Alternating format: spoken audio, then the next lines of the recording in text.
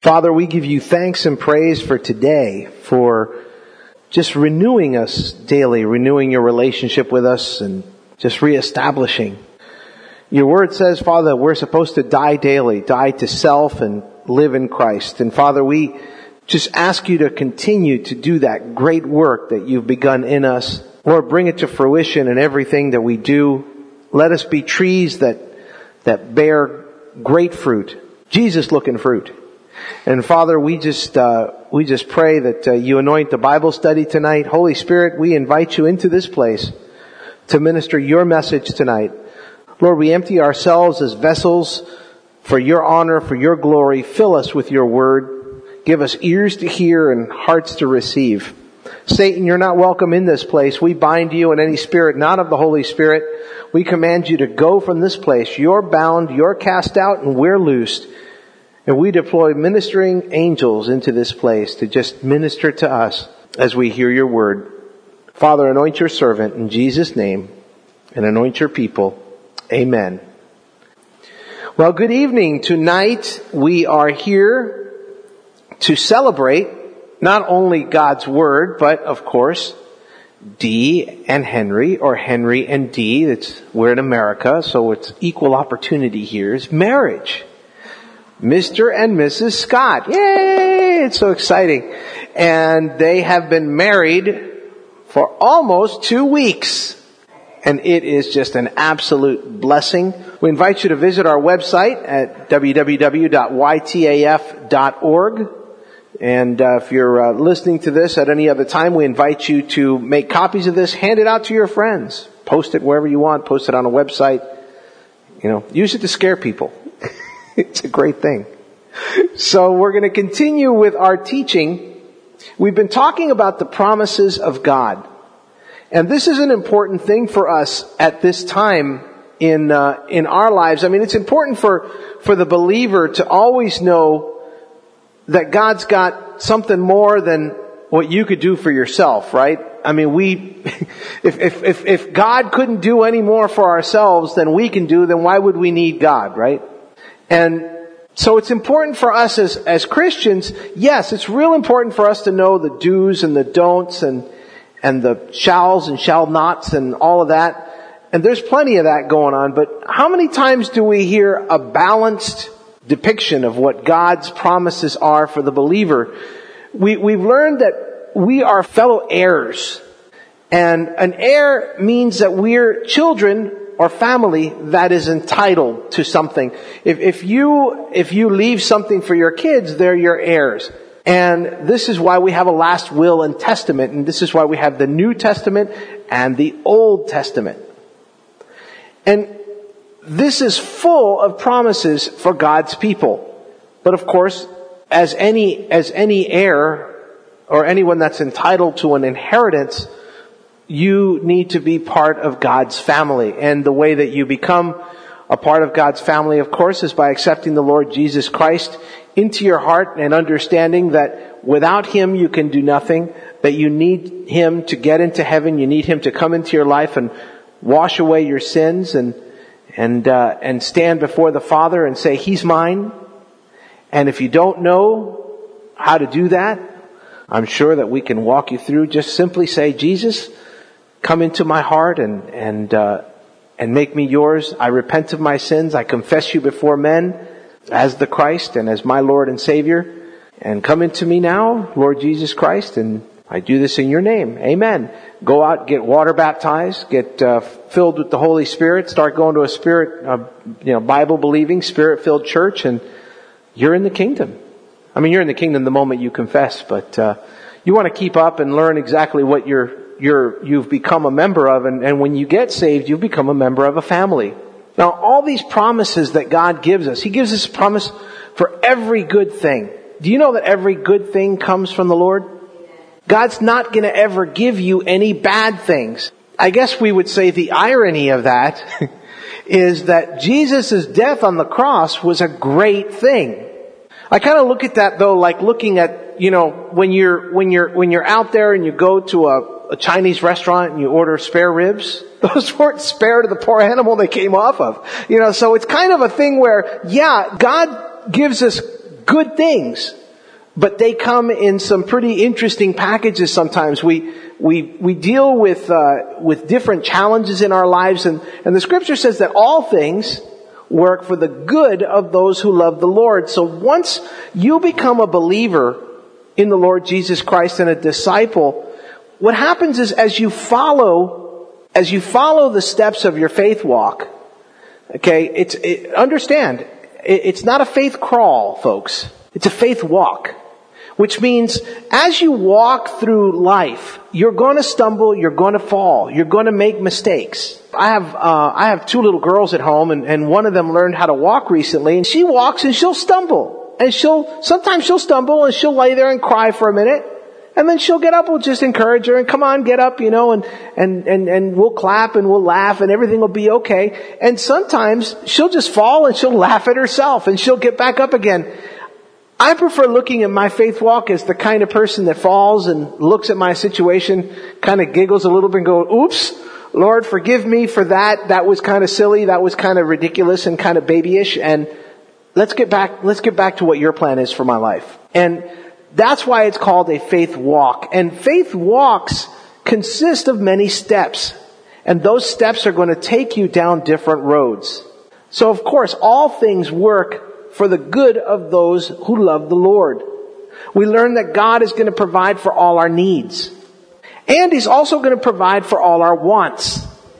Now here's the clincher here, as long as they're according to His will for your life. See, when you became a Christian, when you gave your life to Christ, and I know for some of you spiritual giants around here, that this is Christianity 101, but it never bears, without saying here, it's never too much to be said that when you became a Christian, you are no longer yourself. You're no longer you no longer belong to you. Before it was, I did it my way. And now we do it His way. You see? And that is so important for us as believers to understand, because as believers, Christ said that we are now servants. We are now servants. He is the master. He acknowledged that you call me master, and that's true. He made no bones about it. He said, hey, I am the master. You are the servant. True servanthood means to serve. It means to say, what can I do for you, Lord? God didn't come to serve you so you could sit back in church, or you could sit back at your place of business, or you could sit at home with your family and just say, thank you, God, for the blessing. Give me more. Give me more. Do you know why God blesses His people? So they'll talk about Him. If you're being blessed today and you're not sharing with other people the great things that God is doing for you, well, I would imagine that sooner or later that blessing is going to run out. I mean, think about it. It just makes sense. If you're nice to somebody over and over and you say good morning to them every day, and you maybe bring them a cup of coffee to their desk or whatever at work or whatever, you're just being nice to them. You say hi and you ask them how their family is, and every day they're, okay, I'm all right. Or they don't say anything at all. After a while, you're just not going to want to deal with that person, because hey, why bother? Why bother? But now, just because you're supposed to go out there and tell, everybody about the things God's doing for you, it doesn't mean that you have to live this ultra perfect, just perfectly clean, squeaky clean, I'm a God dweeb lifestyle. I don't know about you, but when I got saved, I realized how much more of a sinner I was than I ever knew. And as I walk in my faith walk, and the Lord begins to work on my heart and working on what He's doing in me, the more I look and I say, man, I am just, this flesh of mine, because Paul said that it's not I, but sin that dwells within my flesh that does these things. For I do the things that I don't want to do, and the things that I do want to do, I don't do. Wretched man that I am. Who's going to just save me from this? Because once you start to realize that you are a sinner, just because you got saved doesn't make you less of a sinner. okay, then you really start to understand that every sinner needs a Savior. And everyone that needs a Savior is because they've been their own Lord of their life. I lived the Lord Mikey life before I came to the Lord Jesus' life. That He's living in me and through me. And that's important to us as Christians, that we understand that we can't just come along and take our salvation and go on about our business and just say, well, thank you, Lord. That was cool. Now I'm going to go back out to the club again, or go back to the way I used to be. Yelling at my wife and yelling at my kids, or whatever your particular thing is. When we give our lives to Christ, there's supposed to be a difference. But do realize that you will stumble, you will fall, you will make mistakes. The good news is that the good work He's begun in you, He will bring to completion. It's not by your effort. It's not by your strength. It's by God's strength. In your weakness, He's strong. And why am I saying this? Well, because I think that sometimes we get caught up in this religious fervor. Oh, I'm not good enough for God. I'm not going to ever be able to meet up to God's standards. Well, I got some bad news for you. That's true. You're never going to live up to God's standards. Never, ever, ever, ever, ever. In Romans 3:10, it says that none are righteous. Not a one. And if you look, it says, it is written in Romans 3:10. That means that it's all over the Bible. It's in several places, and we're going to go over a couple of those places tonight so that you can understand that God does great things with imperfect vessels. And just because you may not feel worthy, that doesn't mean that God can't use you. That doesn't mean that God doesn't want to use you. And that doesn't mean that God doesn't have a really exciting plan. It's just a matter of perspective. I mean, if you look in Ephesians, in the book of Ephesians, chapter 3, look down at verse 8. To me, who am less than the least of all the saints. This is Paul talking here. I mean, this is a real positive self-attitude we got here, right? Paul thought of himself as less than the least of all saints. Wow, here's a man responsible for so much of the New Testament, and this is how he thinks of himself?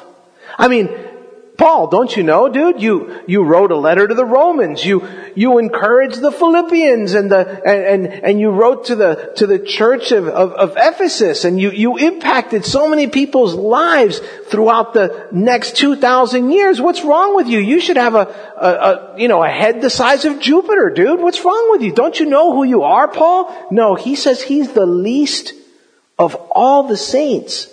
Do you know you're a saint? Do you know you're a saint? You know why you're a saint? You're a saint because of Jesus. You were sanctified by the blood of Jesus. You're not a saint because of you. You're a saint because of who you represent. You understand? So, he says that he was given this grace. Do you understand that everything that's given to us from God is by grace? Grace is undeserved. None of us here, none of us that walk the face of this earth deserve anything that God gives us. Nothing. But He has chosen to give it to us. And Paul says so that He may make it clear to the Gentiles the good news of the unending wealth of Christ. Now this is important because Paul called himself the Jew of all Jews. I mean, here's a guy that, if you read in the book of Acts, Paul was out there, his name was Saul at the time.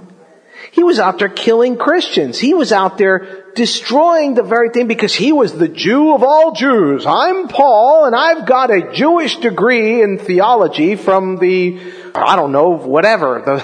He said himself later, he calls it all dung. You understand that theological thinking alone.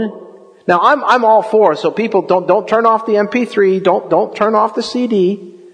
I'm not saying that theologians are full of dung.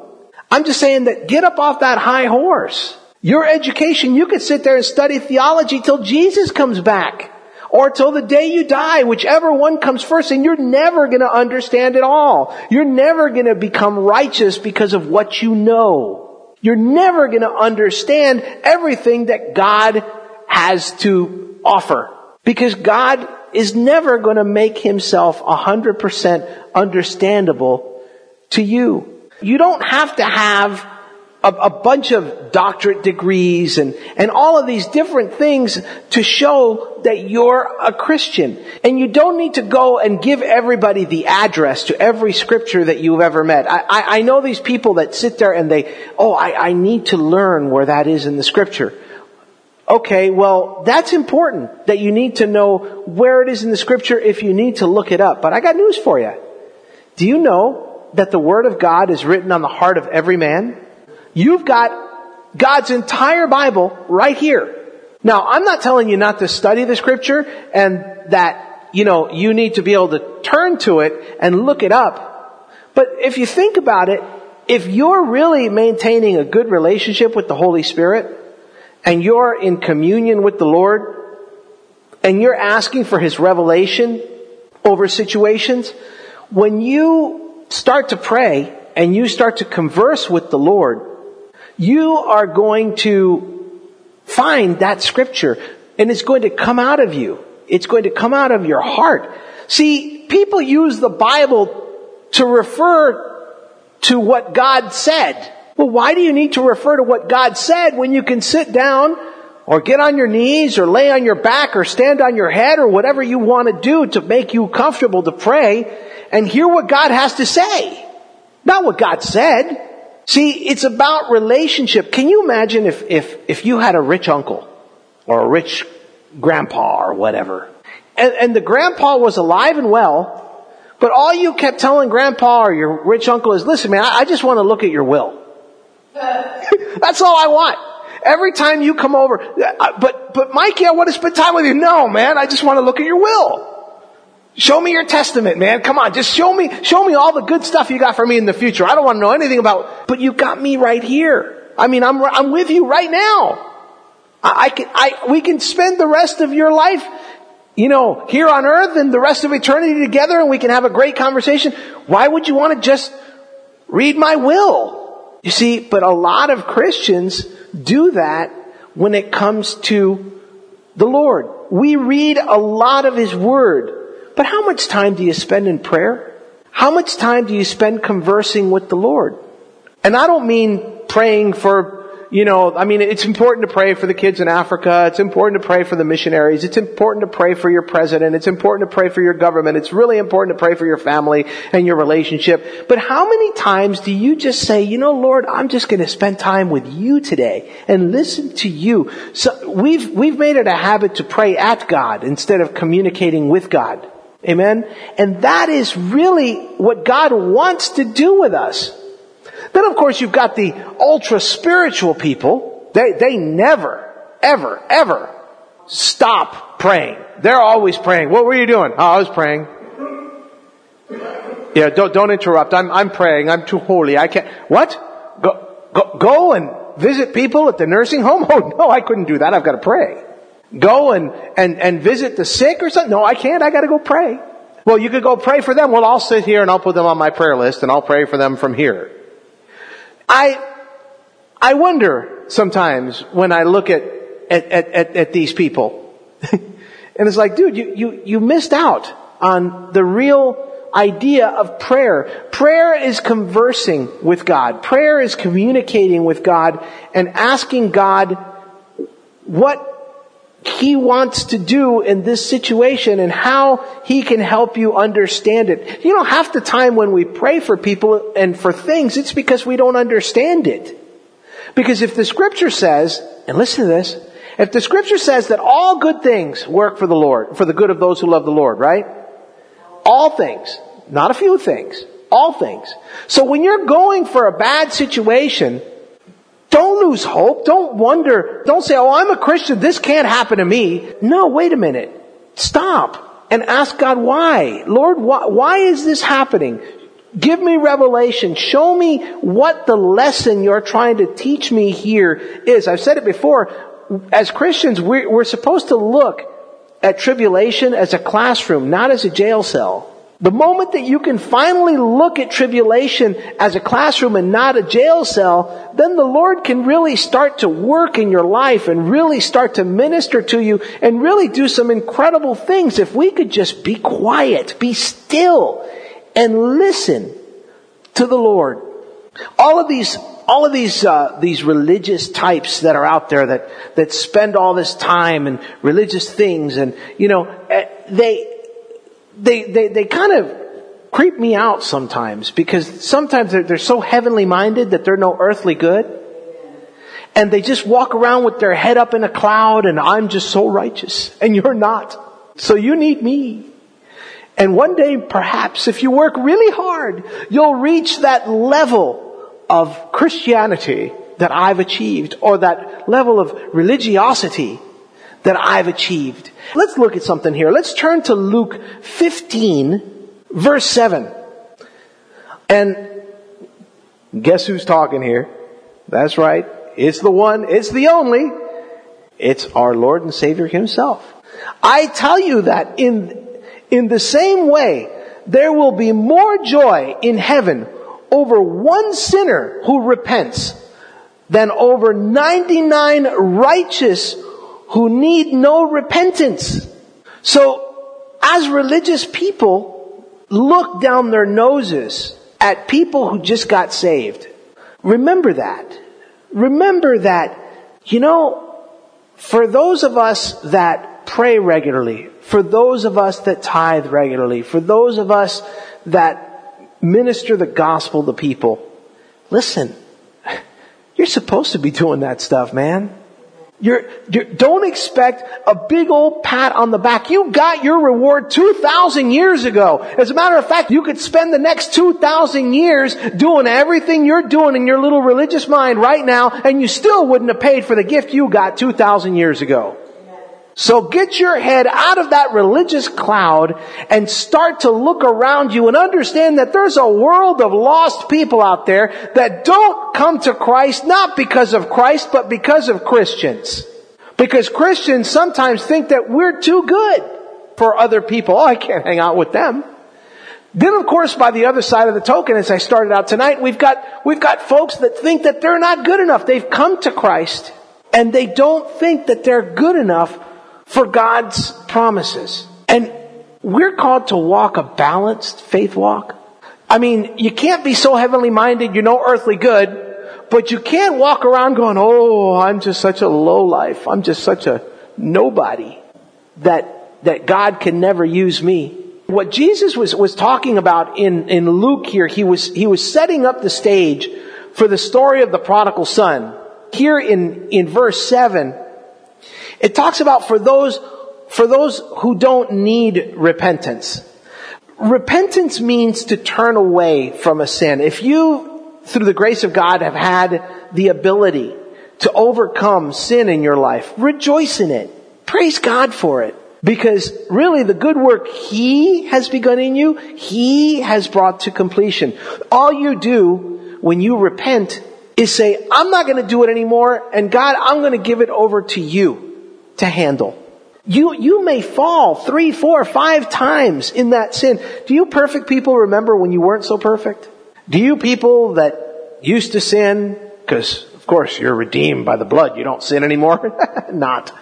Do you folks remember when you first started that faith walk and you'd catch yourself speaking the way you used to speak, or going out and doing the things you used to do, how bad you'd feel the next day?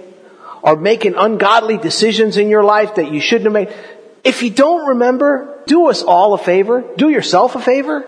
Ask the Holy Spirit to humble you and to help you. Now, the problem is, of course, the catch-22 in that is that God doesn't remember any of your sins. And you shouldn't remember anybody else's. We shouldn't be little sin sniffers looking around and going, ooh, where's there some sin? Where can I find some sin? We need to be gracious. We need to treat people like God would treat us. Now that doesn't mean that we need to be sappy and not correct folks that God has put in our way as folks that are younger in the faith. In the scripture it says about older people teaching younger people in the faith, right?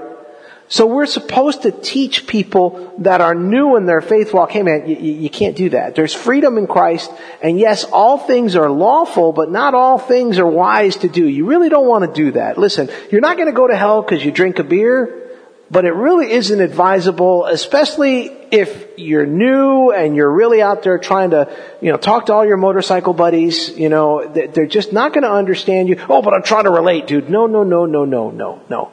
You can't relate to people. You can't preach the gospel with a beer in your hand. It's just not going to happen.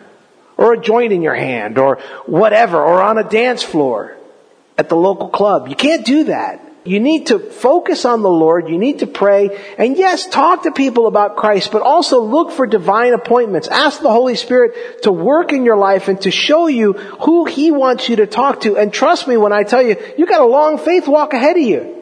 You're going to have lots of time to sow your seed and to share your beliefs with people. But this is kind of like flying on a plane where the little mask drops out of the top, where you got to put your mask on first before you pick your others. I was on a Southwest flight a while back, and the flight attendant, she says, put on your mask first and then pick your favorite child and put theirs on next. And then your second favorite child, and so on and so forth until everybody's got their masks on. Really look at your faith walk. Walk righteously. What Jesus was setting everybody up for here was the story of the prodigal son. You know it. It was a story that He used, and there was 2 points that he was making in this story. The first one, of course, was of the grace of God. Here you've got a kid who was rambunctious, to say the least. He was a rich farmer's kid. Dad had a lot of livestock. You can find this story in Luke chapter 15.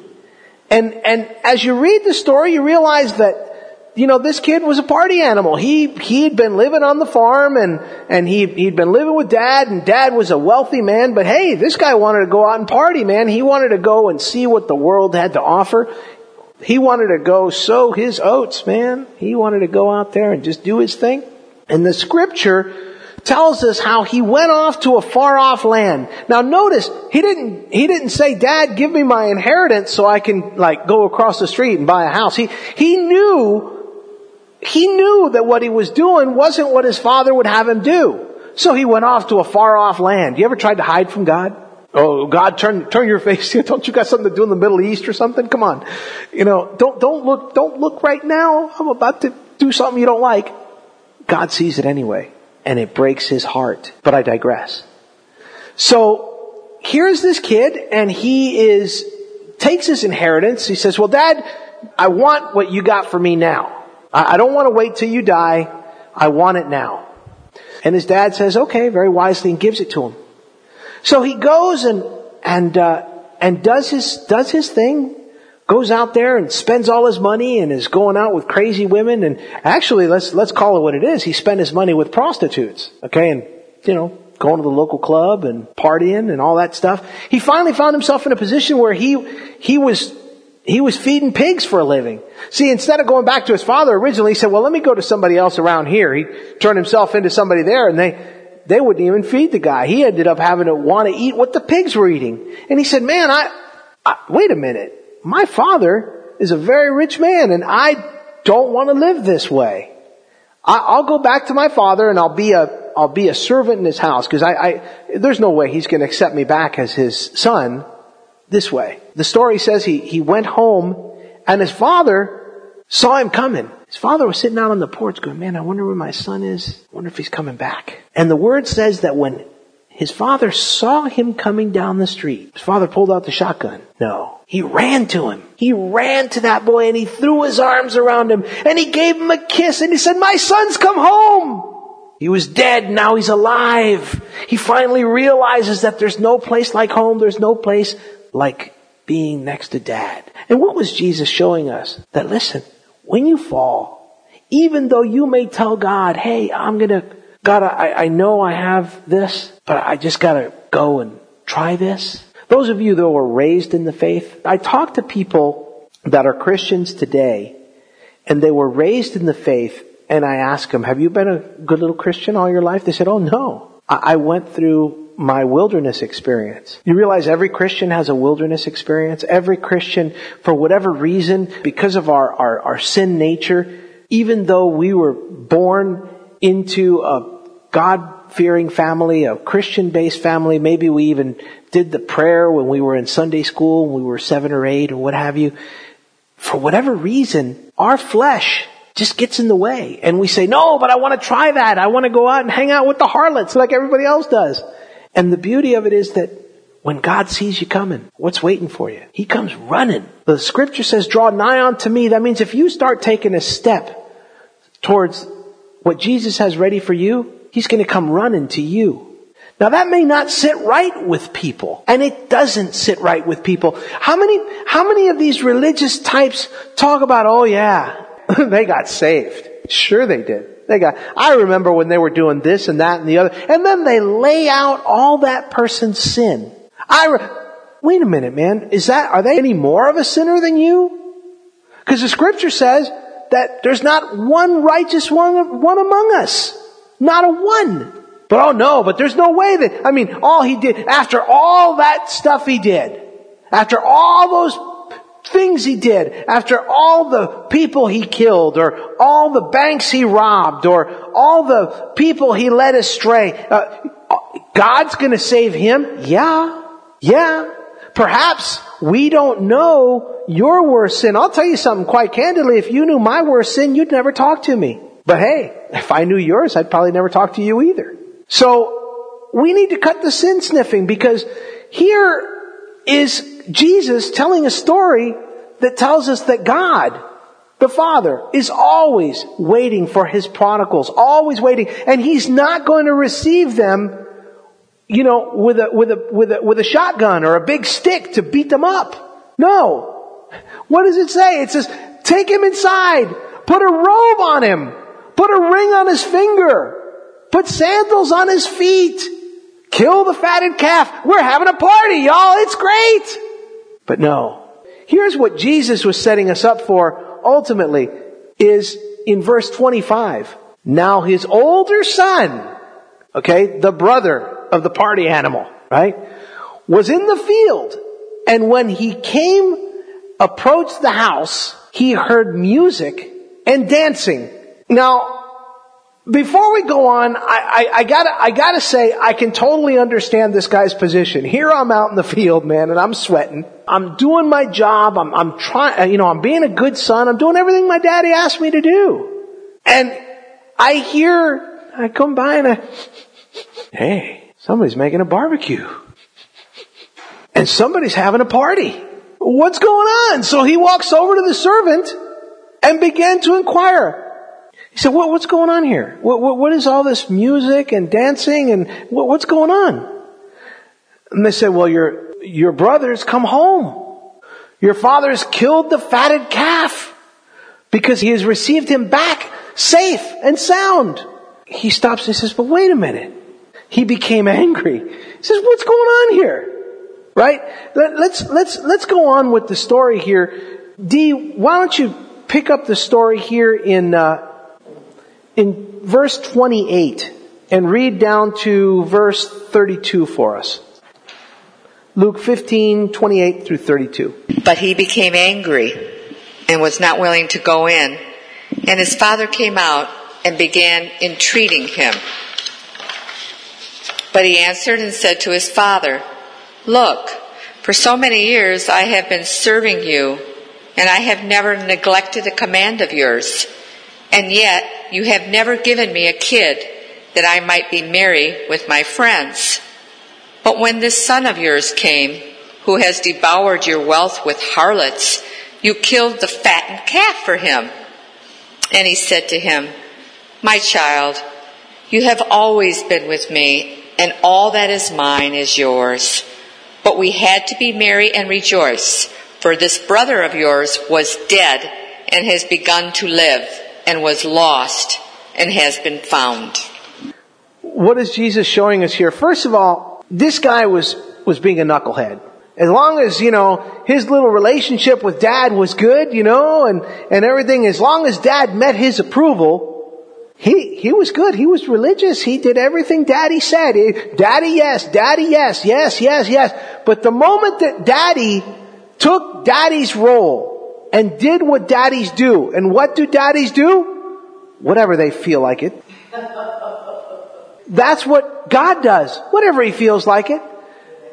Okay? And God will save who He's going to save.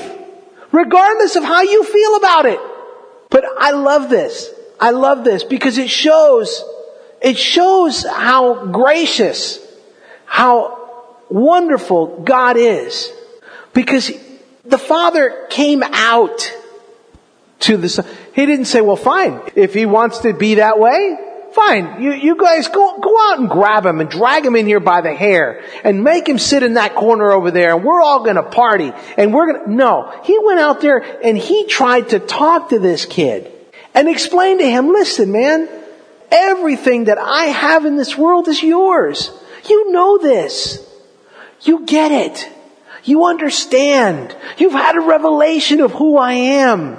You know what riches and glory I've given to you. You know the inheritance. So what if your brother was a knucklehead? So what? The point is he's your brother. He's here. God didn't just die for you. He died for me. He died for the people out there on the basketball court. He died for those people in the crack house. He died for those people in the dictator's offices in Cuba. He died for the wretches that live and walk the face of this planet. He died for the child pornographers. He died for the sex addicts. He died for the good people too. He died for everyone. And you know what? When someone claims the name of Jesus as Savior and Lord, God doesn't see a child pornographer. God doesn't see a dictator. God doesn't see a sex addict. God doesn't see a drug addict, a drunk, or a womanizer, a whoremonger. God doesn't see any of those things. All God sees is a repentant, submitted child that wants to live with Him in eternity. You know, I'm Cuban, and Cubans, like many other cultures, are always looking for a party. I mean, if I'd have been there, I'd have been like, barbecue, dude. Music, yes. Music. When I was in the world, we'd show up at a party and people would be like, hey man, what's up? What's the party about? Oh, I don't know, man. It's just somebody was having a party and we just thought we'd show up. But now that we're saved, oh, wait a minute. What's this party about? What are these people doing? What are they celebrating? Well, is it right? Is it scriptural? Are we supposed to be celebrating this? Shut up and celebrate, man! It's a celebration. You know, if people aren't out there taking off their clothes and doing despicable things on the dance floor, whatever, and there's just good music and people are clapping and having a good time and fellowshipping and sharing good stories and good talk and good food, hey, by all means, enjoy with them. Don't stay away from secular parties. Don't do what they do. If people are drinking up a storm, don't drink with them. Or is it that you can't handle that? Get a glass of Coke. Get a glass of water. Enjoy the barbecue. Tell them about Jesus. Because you never know when God is going to put someone in your path that you can tell about His greatness. Everything He has is already yours. Don't judge others because God has given them a relationship with Him. There's plenty to go around.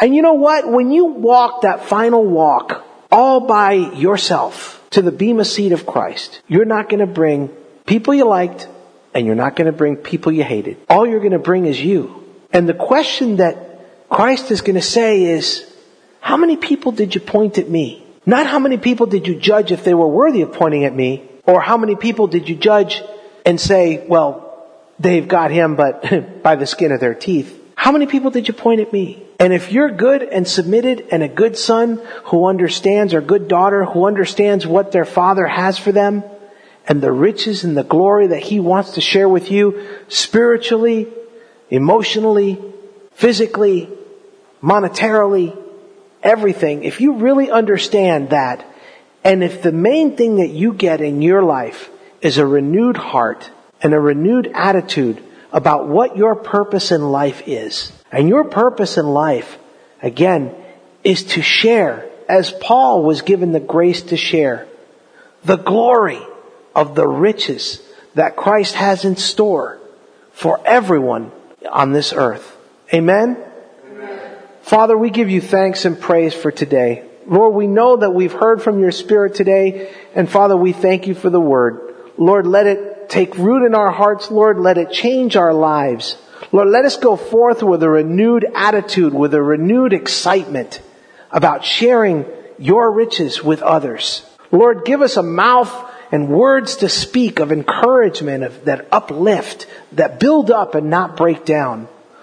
Lord, tear away our religiosity, break it down, destroy it. Give us the heart, the heart of Jesus for a fallen world that needs a Savior. Give us the words to go out and encourage them to look towards Jesus, because Jesus is the answer. Lord, you said without you we can't do anything, and we know this is true. Lord, help us give that message to people in a loving way, to tell them that, hey, I feel you. I know what you're going through because I've been there and I've done that. And what I've realized is that without Christ, I couldn't possibly handle what you're going through right now. Father, give us the ability, put people in our way that we can minister to, that we can share that with. Lord, and that we can tell them that there's a hope in this time where everybody says there's none. Lord, let us be a light in the world's darkness. We give you thanks and praise, Lord. Be with us this week as we go forward. I bless each and every person that is here in the name of Jesus. Lord, we pray for those that are not, those that are listening on the internet or those that are listening through MP3. Lord, be with us this week as we go forward, and until we meet here again, make straight our path. In Jesus' name we pray. Amen.